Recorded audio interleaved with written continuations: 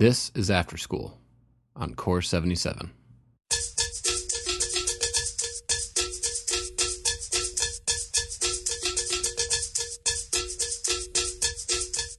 I'm Don Lehman. We're entering a news window where most of the major stories will revolve around sports. Last night we had the Super Bowl, and this Thursday is the start of the Winter Olympics in Russia.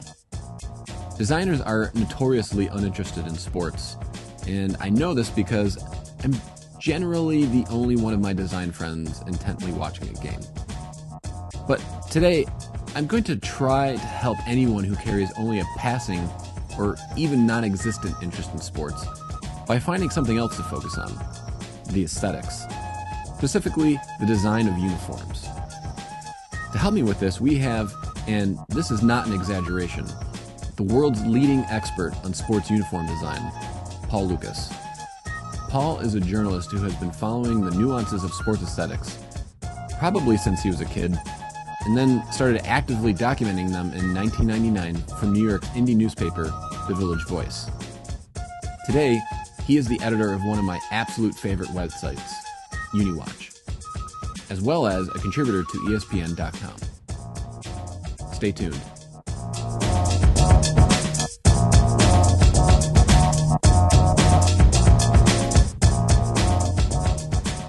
So we're recording this Friday before the Super Bowl, so if anything noteworthy happens during the game, we're obviously going to miss it. But you're somewhat famous amongst your readership for making some fancy meat-based entree for the holidays, and the Super Bowl is sort of an American holiday, so I'm wondering if you're doing anything for a party you're going to this weekend. Actually, I'm doing very little in that regard. I'm watching with a few friends, and we didn't want to make it too big of a production, and my girlfriend is making a lasagna, which I think is probably not a very traditional Super Bowl food, but that's what it's going to be. Yeah, cool. So what's interesting from a design perspective about this game is that both the Broncos and Seahawks have sort of these modern milestones for football uniforms. Yes. And the Broncos were the first to kind of break the mold for uniform construction and design back in '96, and Seattle's kind of the more recent addition. And I'm wondering what stands out about these uniforms for you. It was actually '97 when the Broncos began wearing their current design. And it was, at the time, both a revelation and a revolution in football uniform design on a lot of different levels. First, that uniform, which they continue to wear, 16, 17 years later, was designed by Nike. Not just made by Nike, but designed by Nike. And nowadays, that wouldn't be such an unusual thing. Sportswear companies like Nike and Reebok and Under Armour typically come up with designs that they then propose to teams or approach the teams with, and the teams then, consult and either approve or reject or whatever. But at the time, back in the late 90s, teams and leagues generally came up with their own designs through the use of outside designers, just like any designer who gets hired by a client, and then would go to a company like Nike or Reebok and say, here's our design, here's our specs, you execute this. And that's the way it was in sports for decades, for generations. And Nike was in the process of changing that in the late 90s, and that Broncos uniform was the first example of a major professional sports team using a uniform that had been created by the uniform outfitter. And so that, in and of itself, changed the relationship and the way that teams did business regarding their uniforms. Then aesthetically, that uniform was also a game changer. It looked nothing like any other uniform that had been worn in the National Football League. It had these brightly colored side panels and these sort of horns that came up in the collarbone area. And what Nike was doing there, they were showing that they had changed the tailoring template of the jersey and the pants. They had added stretch panels and changed where the seams were. And every place there was a new seam, they decided to show that off by changing the color of each panel that they put in. So if there was a new stretch panel, they would put that in a contrasting color, and that ended up changing the look of the jersey significantly. And at the time, there was a lot of thought, well, is this the future direction of pro football uniform design? And actually, it has not really turned out to be. There is still nothing else in the National Football League that looks like that Broncos uniform, although that template, that tailoring template and future generations of that template have become extremely common in college football.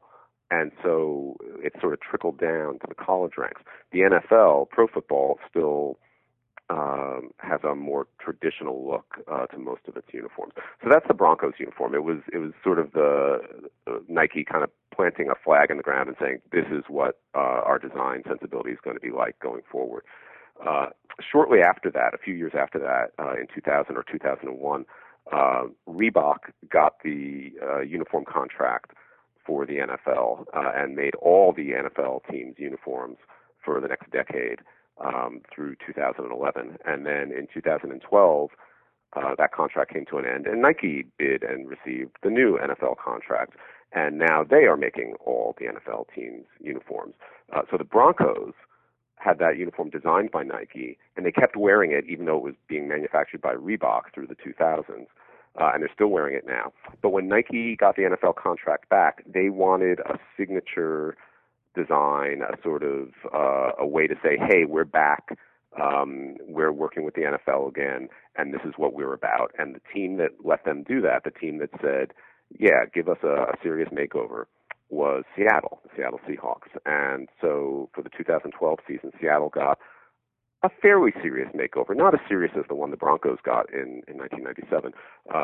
The Seahawks pretty much kept their basic logo, their helmet design, and their team colors, but the way, like the graphic template of their jersey was significantly changed in a way that hadn't been seen on an NFL jersey before. Their secondary color, which is a bright neon green, which had been used very sparingly as a trim color, got more prominent play in the uniform, and it's a very loud color. And when you increase its presence on the uniform, you get a louder uniform. And so this Super Bowl, we have one of Nike's first game-changing uniform designs with one of their more recent game-changing designs. The subsequent season, in 2013, the season that's concluding now, Nike came out with an even more kind of out there design for the Jacksonville Jaguars, although that team isn't very good. So not many people have paid attention to what they're wearing. They're certainly not in the Super Bowl. Right. And what's interesting about I guess the Broncos uniform now is that they're sort of using the same template the Seahawks are, because the Nike's got the sort of standardized, what they call pro combat template that a lot of the teams all have. Right. I'm going to interrupt for a couple of things because you're wandering into dangerous rhetorical territory there. Yeah. First, the Seahawks do not have the same template as the Broncos. The Broncos use stretch panels in areas that the Seahawks don't. The pointy, curvy stripes on the Broncos pants, that's a tailoring template that the Seahawks do not use. And the jersey construction is different for the two teams as well. Also, what you refer to as the pro combat template, that is not something that is being used in the NFL. That is a term used only for Nike's college uniforms. It refers to a certain design scheme that they use, and it's really more of a marketing term, and it is not being used in the NFL. Okay. The NFL jerseys, I believe, are something like Elite 51 or something. Sure. Something else, but it is not the pro combat line of product. Right. And when they kind of switched to this, I mean, they kind of took some of those elements from that college pro combat and kind of transferred it over to the NFL. And each team has sort of adapted it the way they want to. Patriots have and the Raiders have completely ignored it. They kind of still do their own thing. The Broncos have some of that, specifically in the collar. And I wonder, like that uniform, the original uniform was so designed, that construction was designed for a specific thing. I wonder, like, it seems like Nike does a lot of things now where they shoehorn a design into a template. That is absolutely true. And when Nike took over or reclaimed the NFL uniform contract in 2012, every team was basically given a set of mix and match options of what Nike refers to as innovations. In other words, you can use this collar style, this innovative collar style, or this jersey template, or this fabrication of textiles, and they refer to all of these as innovations. Or you can use only some of them, or you can use none of them. A few teams have used none of them. The Green Bay Packers, the Philadelphia Eagles, and a few other teams are still using the exact same specs they were using under Reebok, not just in terms of what we see visually, but the tailoring template, the fabrics, everything. They're using exactly the same thing. It's just manufactured by Nike now instead of being manufactured by Reebok. Other teams did choose some of those elements, and some teams chose all of them.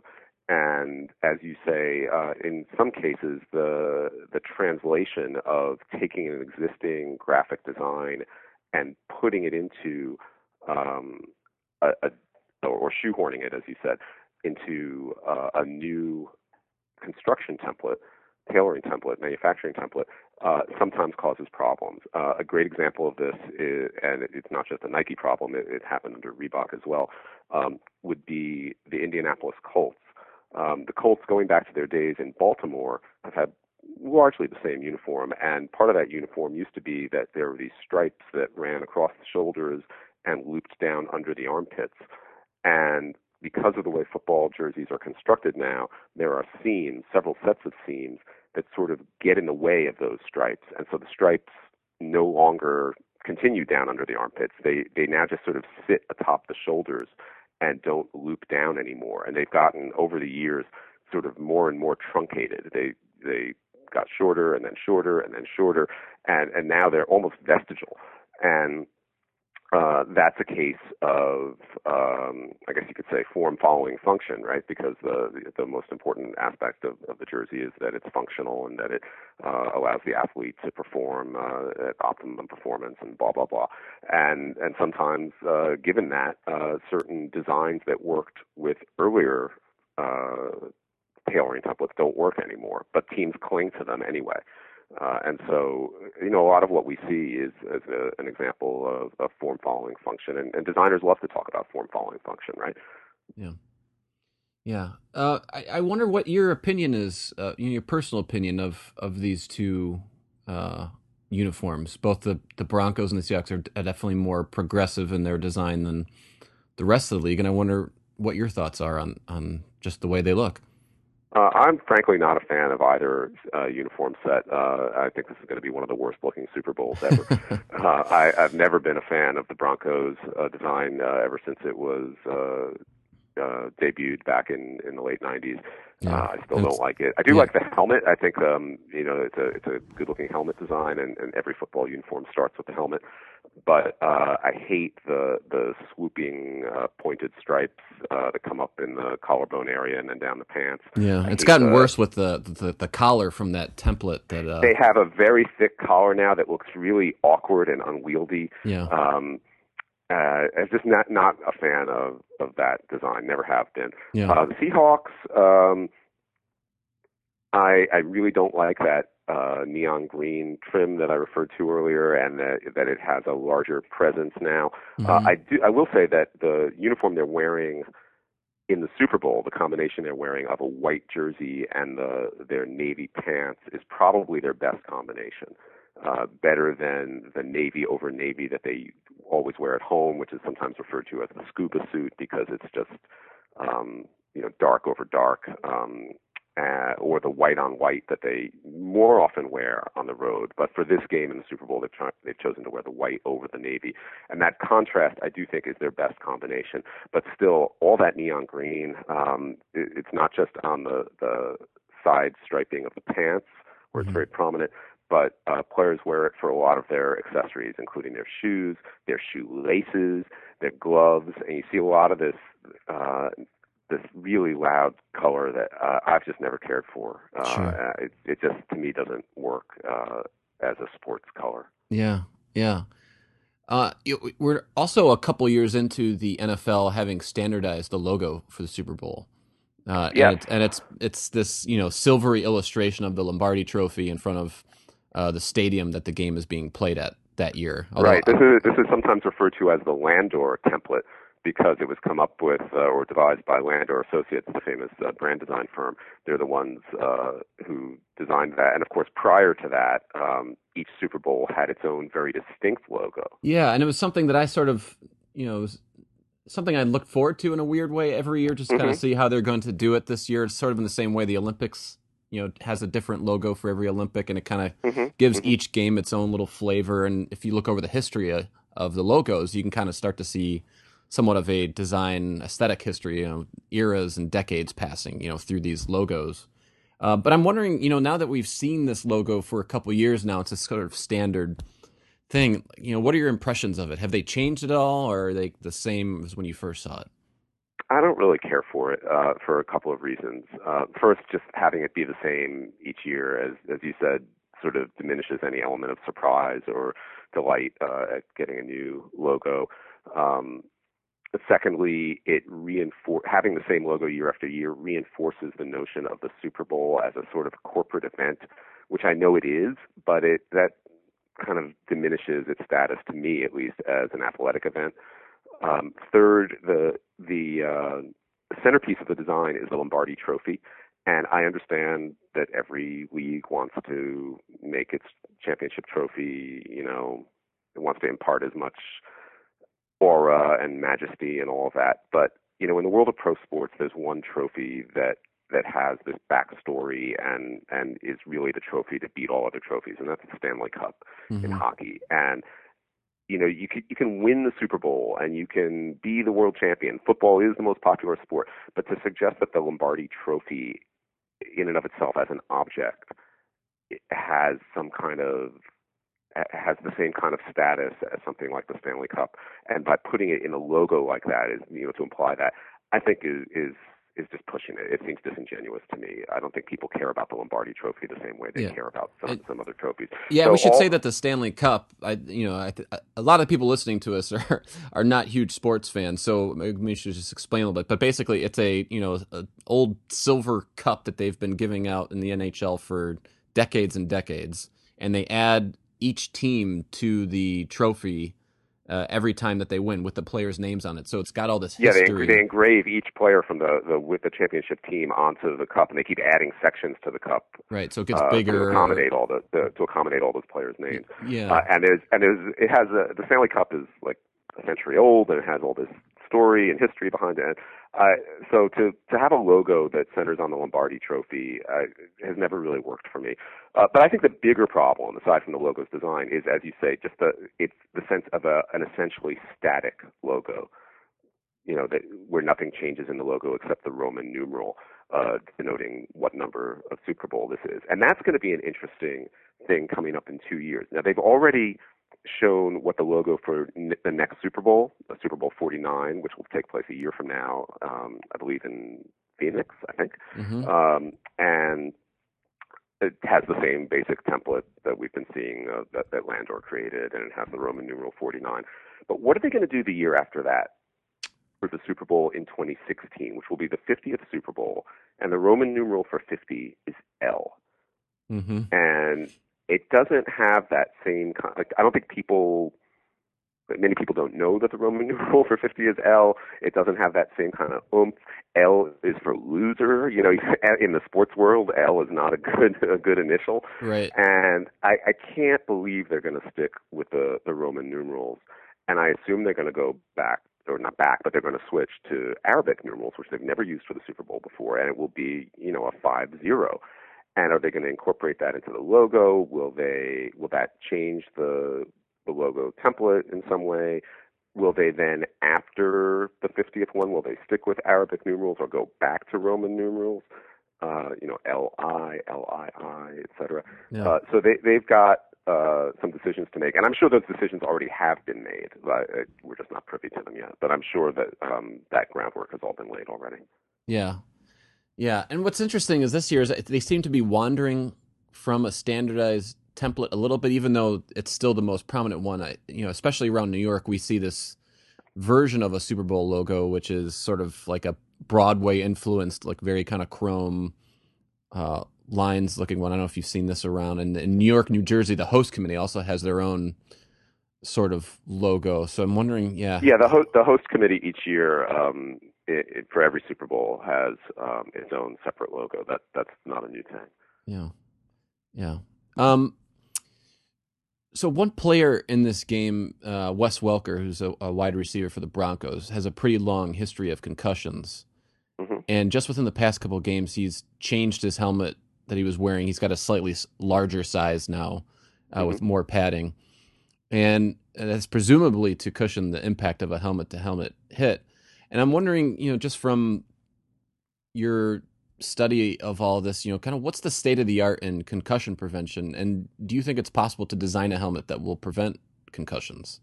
I've talked with a lot of people about this, and it's very obvious and apparent. And people on both sides of the concussion debate. And when I say both sides, there are people who want to ban football, and there are people who, they want to ban it because it's a public health hazard, or there are people who are totally into football and they just want to make it as safe as possible going forward. But what everybody agrees is that there is no such thing as a concussion-proof helmet, or an anti-concussion helmet. All you can do is help protect the players as best you can. Wes Welker missed several games toward the end of the season after being concussed and came back, as you said, wearing a somewhat larger helmet. It actually looked a bit bigger than it was for a few reasons. He is a fairly slight receiver. He's not a big man, and he wears extremely small shoulder pads. So his horizontal profile, doesn't actually, his stance doesn't look as broad as that of many other players. And so the helmet, which was slightly bigger, actually had the effect of looking even bigger than it was. He's wearing a standard stock helmet. It's made by Riddell, the leading helmet manufacturer. It's not something special that was geared up for him. It doesn't have any extra padding, or it's not a custom model or anything like that. It's a stock model. It is one size larger than what he was wearing before, but it's the same model that several of his teammates wear.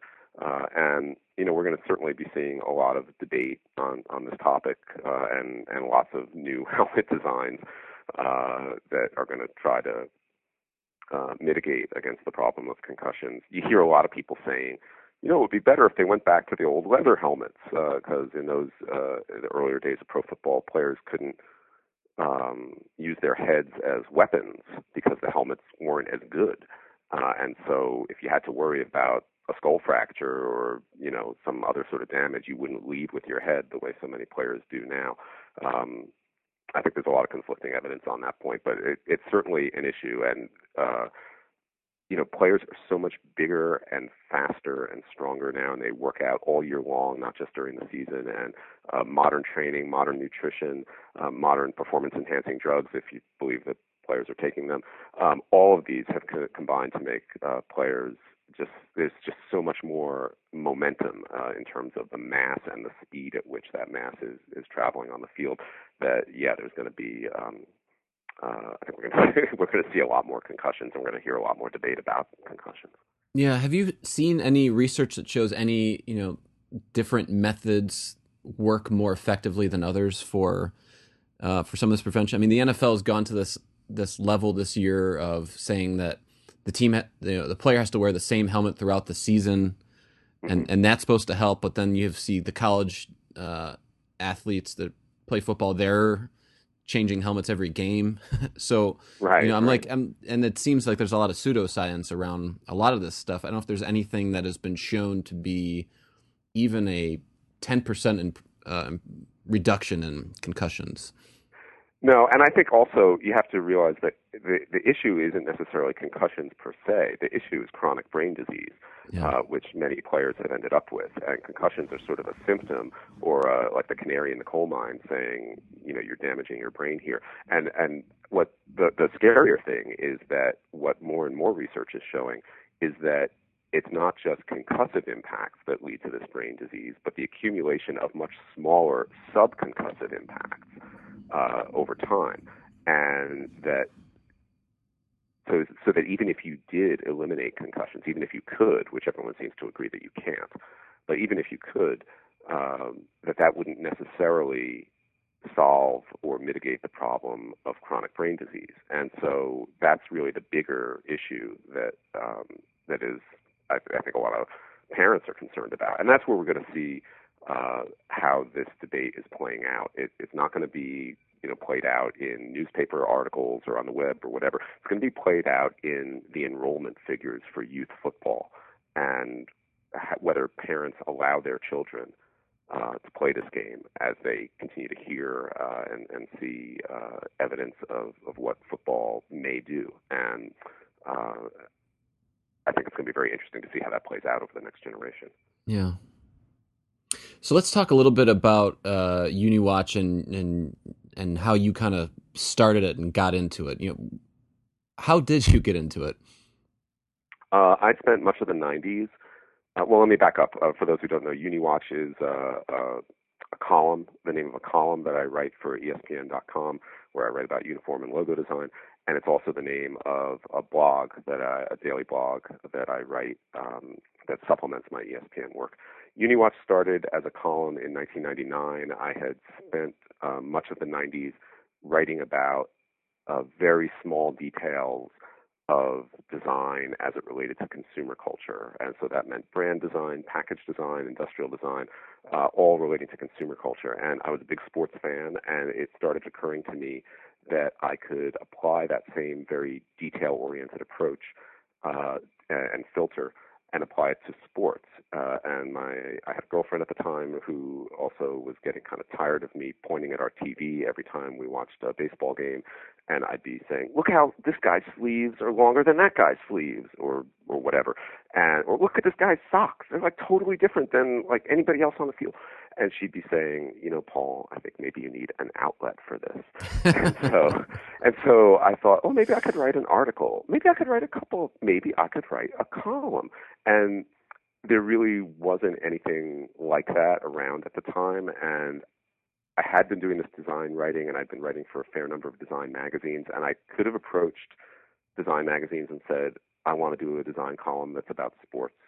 But I thought it would be much more interesting to make it a sports column that was about design, to have it be a legitimate sports beat and approach a sports editor, not a design editor, with the idea. And so first I went to ESPN Magazine, which was new at the time, and also Sports Illustrated. Sports Illustrated was interested, and I actually did a few pieces for them, and they paid me for them, but they didn't run them. They bumped them, and I could see that UniWatch wasn't going to be a priority for them. So I set my sights a little lower and went to the Village Voice, which is a free alternative weekly here in New York City where I live.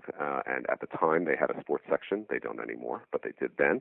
And it was, for its time, a really innovative sports section. There's all sorts of things that are done on blogs now that we take for granted. But at the time, in 1999, the Voice sports section had, for example, a column devoted exclusively to hockey fights.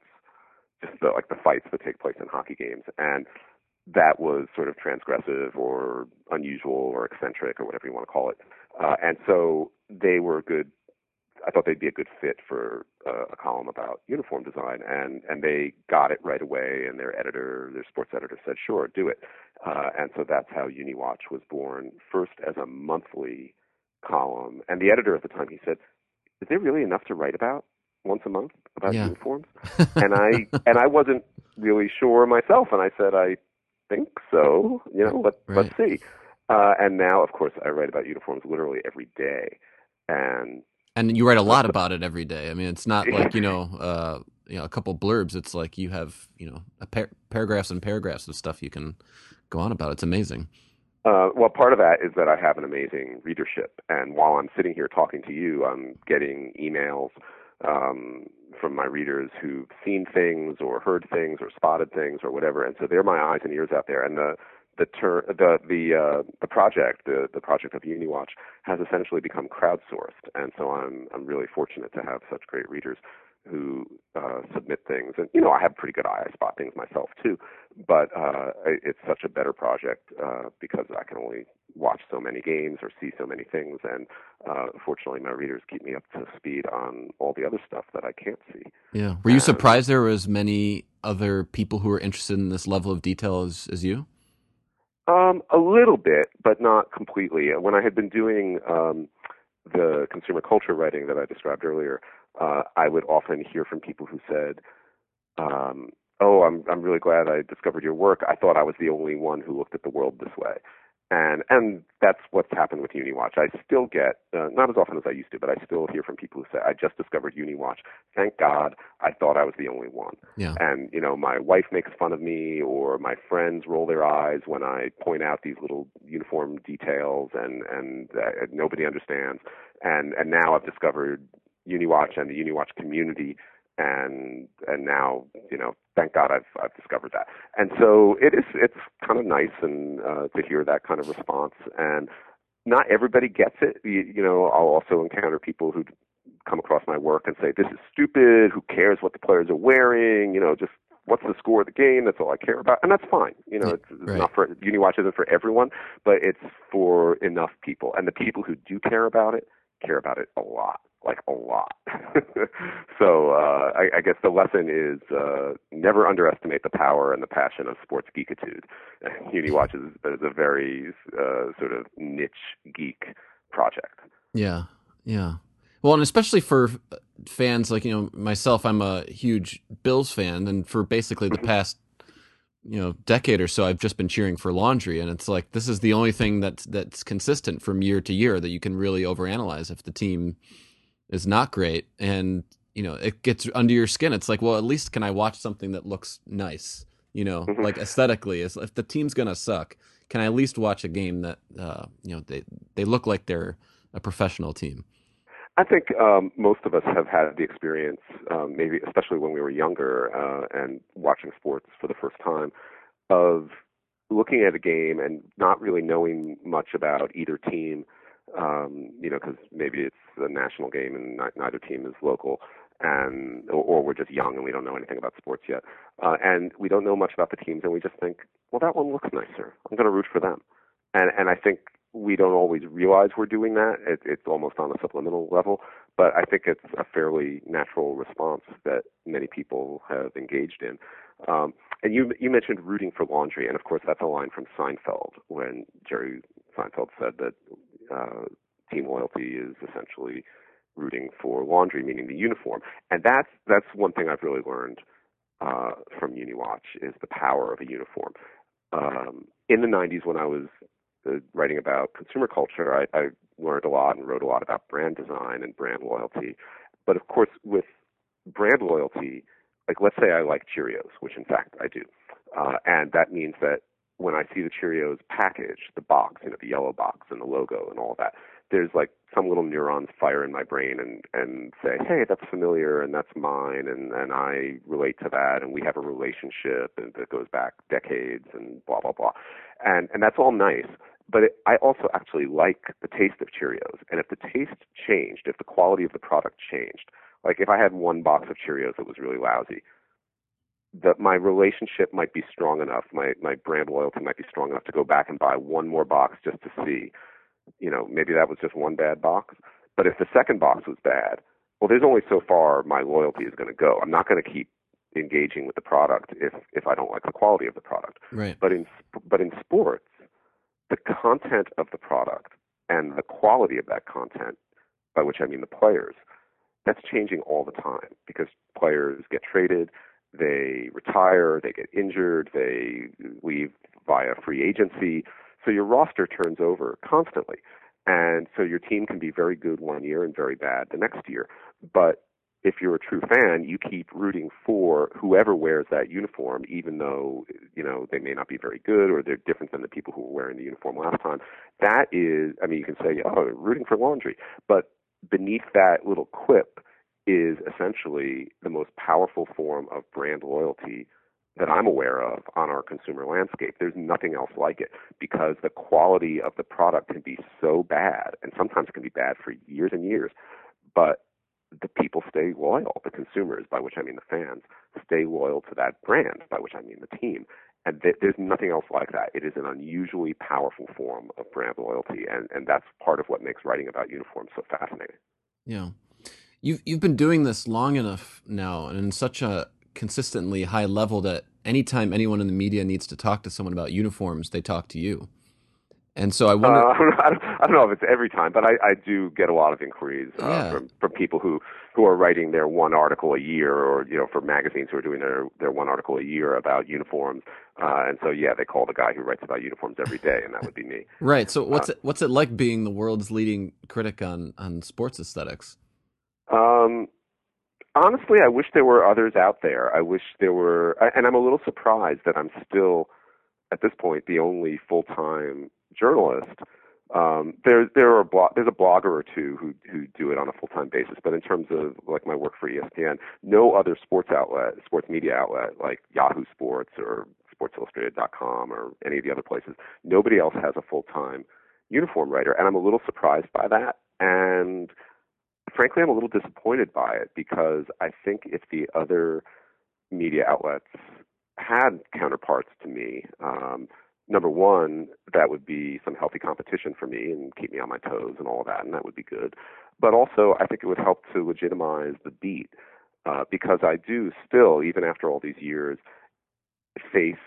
sometimes face a little bit of marginalization or condescension when I call someone, like whether I call a team or a league, to interview or get a quote regarding something about uniforms. And there's this undercurrent of, oh, it's just about uniforms. Well, that's not that important, right. Which is crazy in the light of what I think what you just hit on was really important, was that these can be our connections to these brands, and it's, in some cases, might be the most important part of a team if the team right, is and not it's big great. business too, because people are buying these jerseys and caps and whatnot. But I do face that sometimes, where people, like as I said, not everybody gets it, not everybody cares, and sometimes I call someone to ask a question, and they're one of the people who don't care, and they see it as this little niche thing that isn't to be taken seriously, or not as seriously as other aspects of sports. And so I think if there were other full-time uniform journalists, that would help to legitimize the whole notion of writing about uniforms. And so I wish there were counterparts to me out there. But it is the flip side to that is that I guess it is nice to be the go-to guy for something like this, and I am happy and pleased at having developed and created this beat. But I'd like to see more things happen with it, by other people. Yeah, I wonder, because you're kind of the only person doing this, have you found that by having your taste and expressing your opinions on some of these things, and you do it at such a professional level, do you wonder about influencing the way other people think, or even the way some of these designers who work on this stuff think? I certainly influence, I guess, the way some of my readers think, and that's what any critic wants to do, right? You want to encourage the good and discourage the bad, as you see those terms, and influence how your readers think. And I'm not trying to brainwash anybody or anything like that, but I am trying to impart a point of view, and I think every critic of any stripe, believes at some level that he or she is right, that their tastes are right, but I would say I don't think I've had much of an effect on the larger aesthetics of the uniform world, given a lot of what we see out there, most of which, in terms of recent uniform developments, I'm not a big fan of.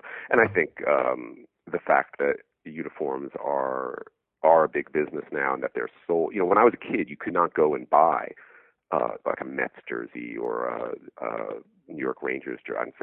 I'm mentioning New York teams because I live in New York.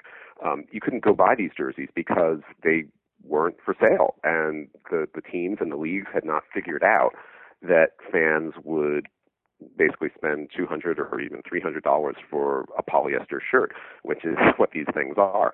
And it turns out that fans will buy them, and so in the last 20 years or so, that has become a big revenue stream. And of course, that can then drive design choices, because prior to uniforms being available at retail, teams just wore what they wore based on what they thought looked good. But now, I would say the biggest consideration of why teams wear what they wear is what sells. And I think that has a much bigger influence on uniform design than anything I could ever say or do. Yeah. And of course, who buys uniforms? Who buys jerseys? It's not like my father or probably your father or anybody over a certain age. The like so many aspects of consumer culture, there's that younger age bracket that does most of the purchasing for this type of product, for a jersey or a cap.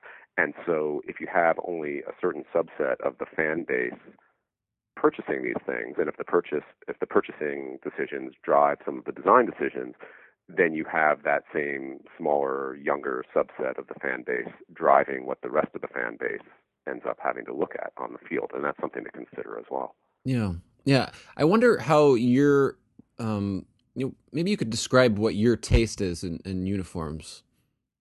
I guess some people would call me a traditionalist. I prefer to say I'm a classicist. I think classics are classics for a reason, not just in uniform design, but in most aspects of life. And so when people ask me what my favorite designs are, in baseball, I love the St. Louis Cardinals. In football, I love the Green Bay Packers. And the Chicago Bears.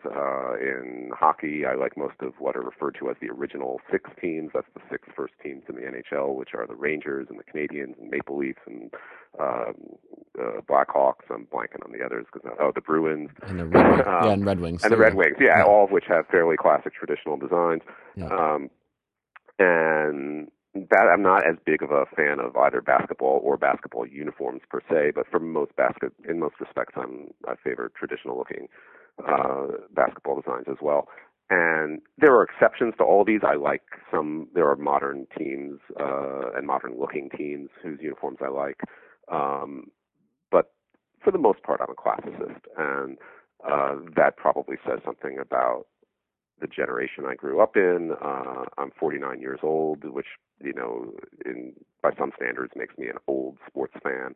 I don't think of myself that way, but I guess some might see it that way. And I have some of my younger readers who will say to me, you don't like anything new. You only like the old stuff. And, to me, I just like what I consider to be the good stuff. But is there any newer uniforms that you feel have gotten it right? Yeah, in hockey, the Columbus Blue Jackets have a pretty modern template that I think is awesome. I really like the way their uniforms look. In football, the original design for the Jacksonville Jaguars, which came out in the mid '90s, I thought had a chance to really become a modern classic, and unfortunately they've messed with it, and now they wear what I would say is less of a uniform and more of a costume.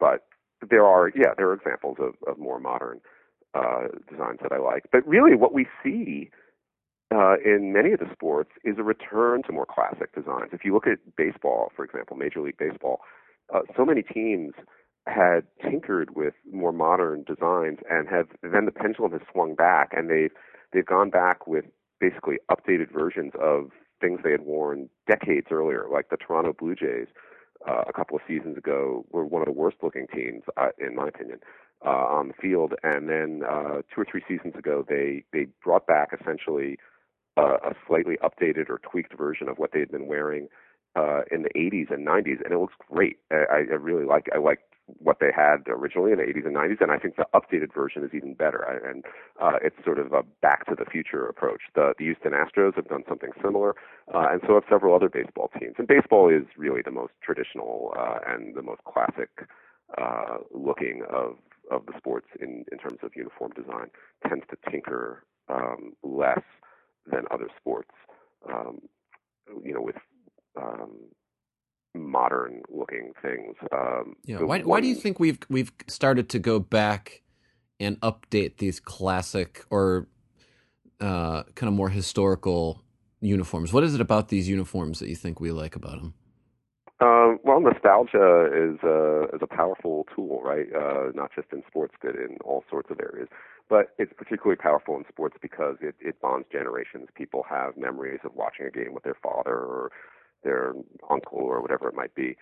Excuse me.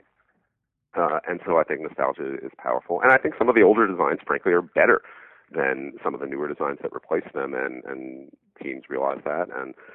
And you know, the advent of what are called throwback games, where teams will wear a uniform from the past for just one game as a promotion, it has really been an interesting phenomenon, and it's relatively new. Throwback games have been around for just a little over 20 years now, and they're very successful. They tend to sell well, and everyone gets a kick out of them. The announcers always like them because broadcasters tend to be older, right? They're like middle-aged professionals, and they enjoy talking about these older uniforms. And I think that has opened teams up to the realization that these older designs can connect generations of fans. Yeah. What are some of the other overarching trends happening right now in athletics and design for athletics? I think one of the biggest trends we see is something I briefly mentioned a few answers ago, and I think I said the Jacksonville Jaguars design looks more like a costume than a uniform, and I think specifically it looks like a superhero costume, and I think that's what we see a lot of in sports now is a move toward what I call a superhero aesthetic, and why not in a way, because today's athletes are in many ways super heroic. They, you know, you look at these guys and they are so incredibly muscular, and the athletic prowess that they have now, I don't think anyone would dispute that today's athletes are capable of much, much higher performance and incredible acrobatic type of performance than a generation or two ago. And in some ways they are like superheroes, and they like to feel like superheroes, and some of these uniforms really dress them up like superheroes. And I think in football especially, we see the increasing use of jerseys and pants of the same color. And when we normally think of football, we think of one team wearing a colored jersey, usually with white pants or contrasting pants of some kind, like the Pittsburgh Steelers wear a black jersey with gold pants, or the Detroit Lions wear a blue jersey with silver pants. But we're seeing more and more teams wear a monochromatic approach, you know, and the Seattle Seahawks who are in the Super Bowl, they're a perfect example of this. For their home games, they always wear a dark navy jersey and dark navy pants. And so that has more of an integrated look, almost like it's a one-piece unitard instead of a two-piece, you know, jersey and pants. And I think that has a more costumey look and a more superhero costumey kind of look. And we're seeing more of that, especially in college football. You see this monochromatic look all the time in college football, less so in the pros, but some.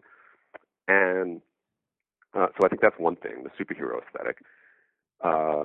And I think another thing that influences a similar approach is video gaming. So many people play video games now, sports video games. And that also is sort of a superhero realm, right? It's sort of comic books and video games are all sort of this fantasy realm. And I think sports is dabbling more with that sense of fantasy more than it used to. And I think we see that reflected in a lot of these uniform designs. Mm-hmm. And it seems that teams have moved towards, especially in college, that it's not just, you know, a home and away uniform anymore. Now there's this multitude of uniforms, and even in the case of University of Oregon, Nike uses them as sort of a showcase to show off all their latest technologies and kind of aesthetic thoughts. Oregon is a special case because they have a unique relationship with Nike, because Nike CEO Phil Knight is an Oregon alum, and so they sort of use Oregon as a guinea pig or a staging area for all sorts of things. And Oregon has kind of most favored nation status with Nike.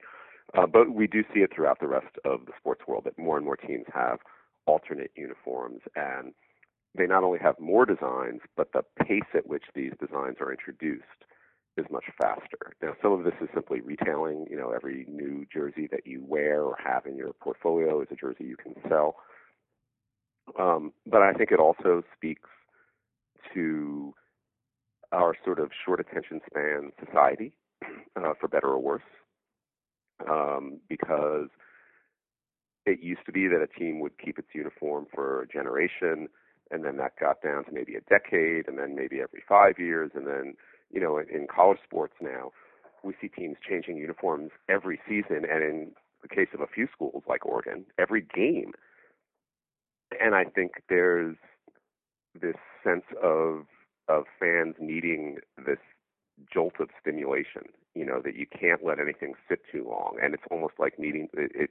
When I said it relates to our short attention span society, I think we've all had that experience of quote unquote needing to check our email every couple of minutes or check Twitter or whatever, and to get that little jolt of stimulation, or else life is boring, or right. that we get somehow acculturated or conditioned to need that little burst of outside stimulation. And uniforms and the cycle and pace at which uniforms are introduced is definitely part of that now, or they're reflecting that now. Yeah, and it seems like the uniforms, whereas before it might have been a historical thing to tie it back to the alumni. Now they're being used as sort of a recruiting tool to actually attract students that might not have given a second thought about your school, or it's definitely, you see athletes now that will choose the college they attend, or I guess I haven't seen a pro athlete really determine their choice on a team like this yet, but the uniforms do have an impact in that regard as well. You hear that, and that's sort of like a parable that you hear from recruiters and coaches at the college level. And I think uniforms get attention from potential recruits. I'm not aware of any instances of a player saying he chose a particular school specifically for the uniform. And I think a uniform could be a tiebreaker, but what Sure. little polling I've seen, or reporting I've seen on this topic, shows that recruits actually care much more about the program and the coach and that type of thing than they care about the uniforms. I think the role of uniforms in recruiting is somewhat overblown. Also, you look at schools like Alabama and Auburn, who wear fairly traditional uniforms and are top football schools. I don't see them having any difficulty in recruiting despite their rather conservative uniform approaches. So I think the role of uniform in recruiting, I think it's a convenient way to sort of say, the kids like it, all this crazy stuff. The coach says, I don't get any of this stuff, but the kids like it. It helps with recruiting. Right. I think that's a convenient line. I don't really know how rooted in truth or fact it is. Yeah. The other big thing I've been, thinking about, and just thinking about, uniforms from even like 30 years ago, is that they used to be fairly average clothes. Like if you think of like a soccer uniform from like the 1980s, it was basically a t-shirt and a pair of shorts. And now it's like all of these uniforms have like very designed materials that are like custom for that sport. And they're very much, they have a sports science slant to them. Like hockey sweaters used to literally be sweaters. Right, when the game was played outdoors. Right, and now they're really engineered kind of poly blends that do certain things, and they're tailored in a way that no normal human being would ever wear them. And the stuff that we buy at like a sporting goods store is more designed for kind of like a fan type use. There's no question that the development of performance fabrics, which have moisture management, temperature management, ventilation, etc., all of these have changed the uniform world considerably. And I don't think there's any question that if you took two identical teams and dressed them in current football or soccer uniforms, and dressed them in the uniforms of and dressed one of them in the current uniforms and dressed the other team in uniforms from a generation ago, I think the current team would have a performance advantage. I do. I think these things matter.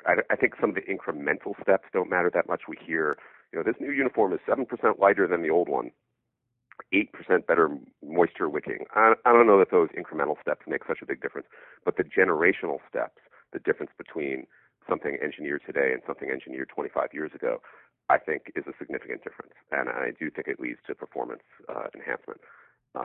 And so, yeah, that's been something that you see. And you see these commercials for Nike and Under Armour and some of the other companies where they show athletes in the company's design labs, with all these electrodes attached to them and things like that. And a lot of research and science has gone into this, and it has definitely affected the product. And I do believe it has affected the performance on the field.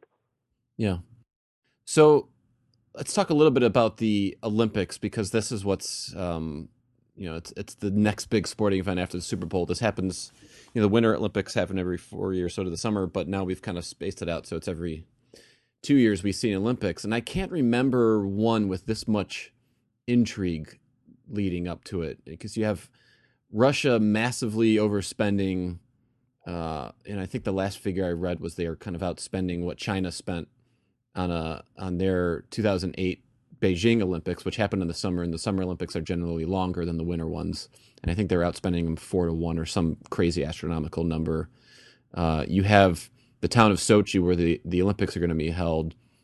It's this summer resort city with palm trees, and it's hosting a Winter Games, and it's a town that doesn't really have the space for a world event. And then finally, you've got Russia has new anti-gay laws, and the mayor of Sochi is insisting that there's no gay people living in Sochi, which I don't think I've heard anyone say since. I think the former president of Iran said that once, that there were no gay people living in his country. So the whole thing kind of smells already, and I'm wondering, how do you think this will translate to the design and uniform side of things? Do you think we're going to see any sort of activist feeling athletes needing to kind of speak out a little bit against this sort of thing? Well, there's already some talk about that, because the outfits that the German team will be wearing in the opening ceremonies have a rainbow design, which some people have interpreted as a pushback against the anti-gay laws that you referred to, because the rainbow pattern, of course, is a symbol of the gay rights movement. And the designer of those designs of the German outfit said, no, that's not what it was intended to be. But I think that's regardless, and this is probably something a lot of designers can relate to. It doesn't often matter what your intent is. People are going to interpret things the way they choose to interpret them. And I think that design is going to be interpreted that way. And there's going to be a lot of talk about it during the opening ceremonies. Yeah.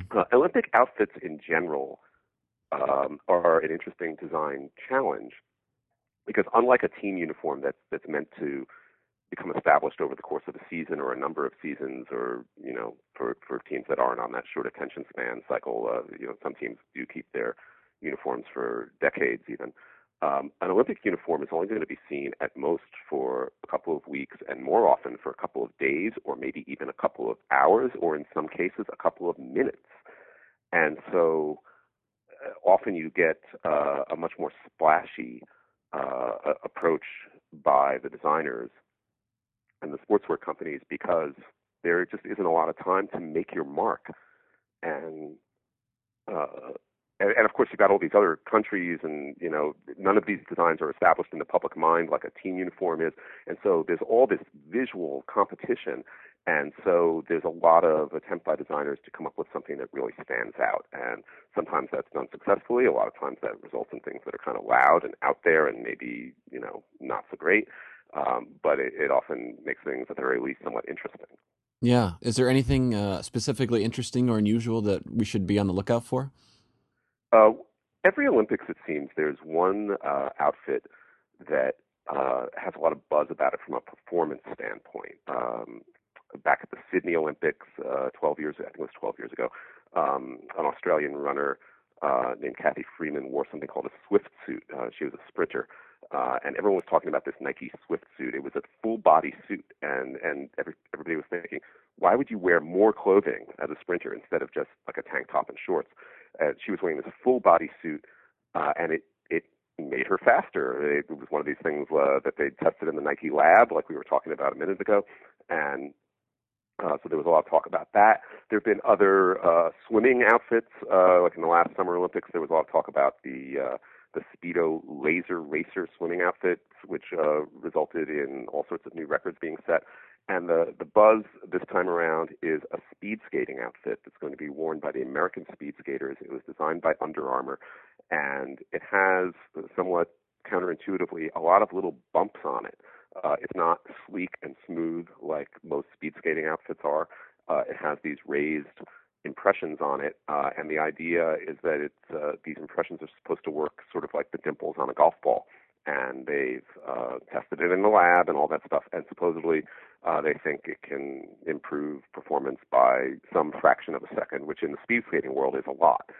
So there'll probably be a lot of chatter about that. That's certainly one of the things I've been hearing a lot about in the build up to these Winter Olympics. Yeah. Well, I want to thank you again for coming on.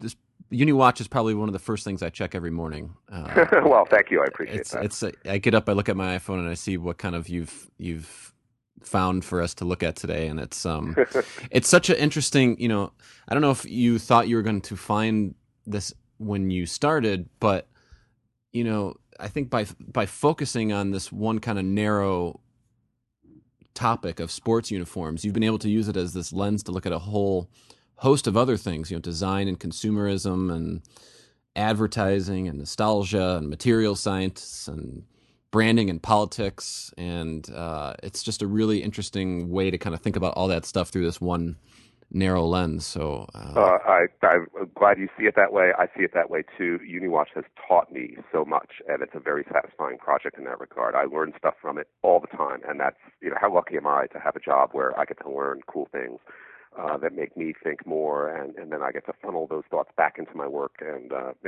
feel really fortunate, and so I thank you so much for saying that. Yeah.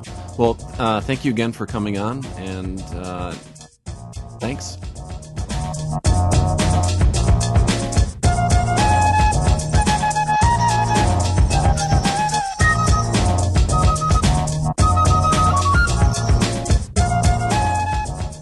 Well, that's our show. I want to thank Paul for being our guest today. In case you were looking for some design-related news from the Super Bowl last night, it turns out that the NFL uses confetti shaped like the Lombardi Trophy during its award presentation. I would have never caught that detail without reading UniWatch this morning, which leads me to my next point. You should be following Paul's UniWatch blog. Even if you're not into sports, there are so many interesting details about the aesthetics of sports culture that I'm sure you will learn something to bring back into your own work. Go check it out at uniwatch.com. That's UNI-WATCH.com.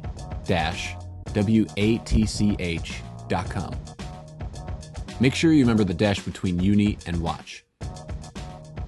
You can subscribe to Afterschool on iTunes. Just go to the iTunes store on your computer or the podcast app on your mobile device and search for Core 77 or Afterschool. And when you're there, if you like what you're hearing, give us a nice review so other people can find us as well. Also on Core 77, we include show notes that link you to all of the stuff you heard us talking about with Paul. You can follow me and the Afterschool podcast on Twitter at Afterschool, and you can follow Core 77 on Twitter at Core 77. Afterschool's theme song is Introducing Today by Disco Lobos. I'm Don Lehman. Talk to you soon.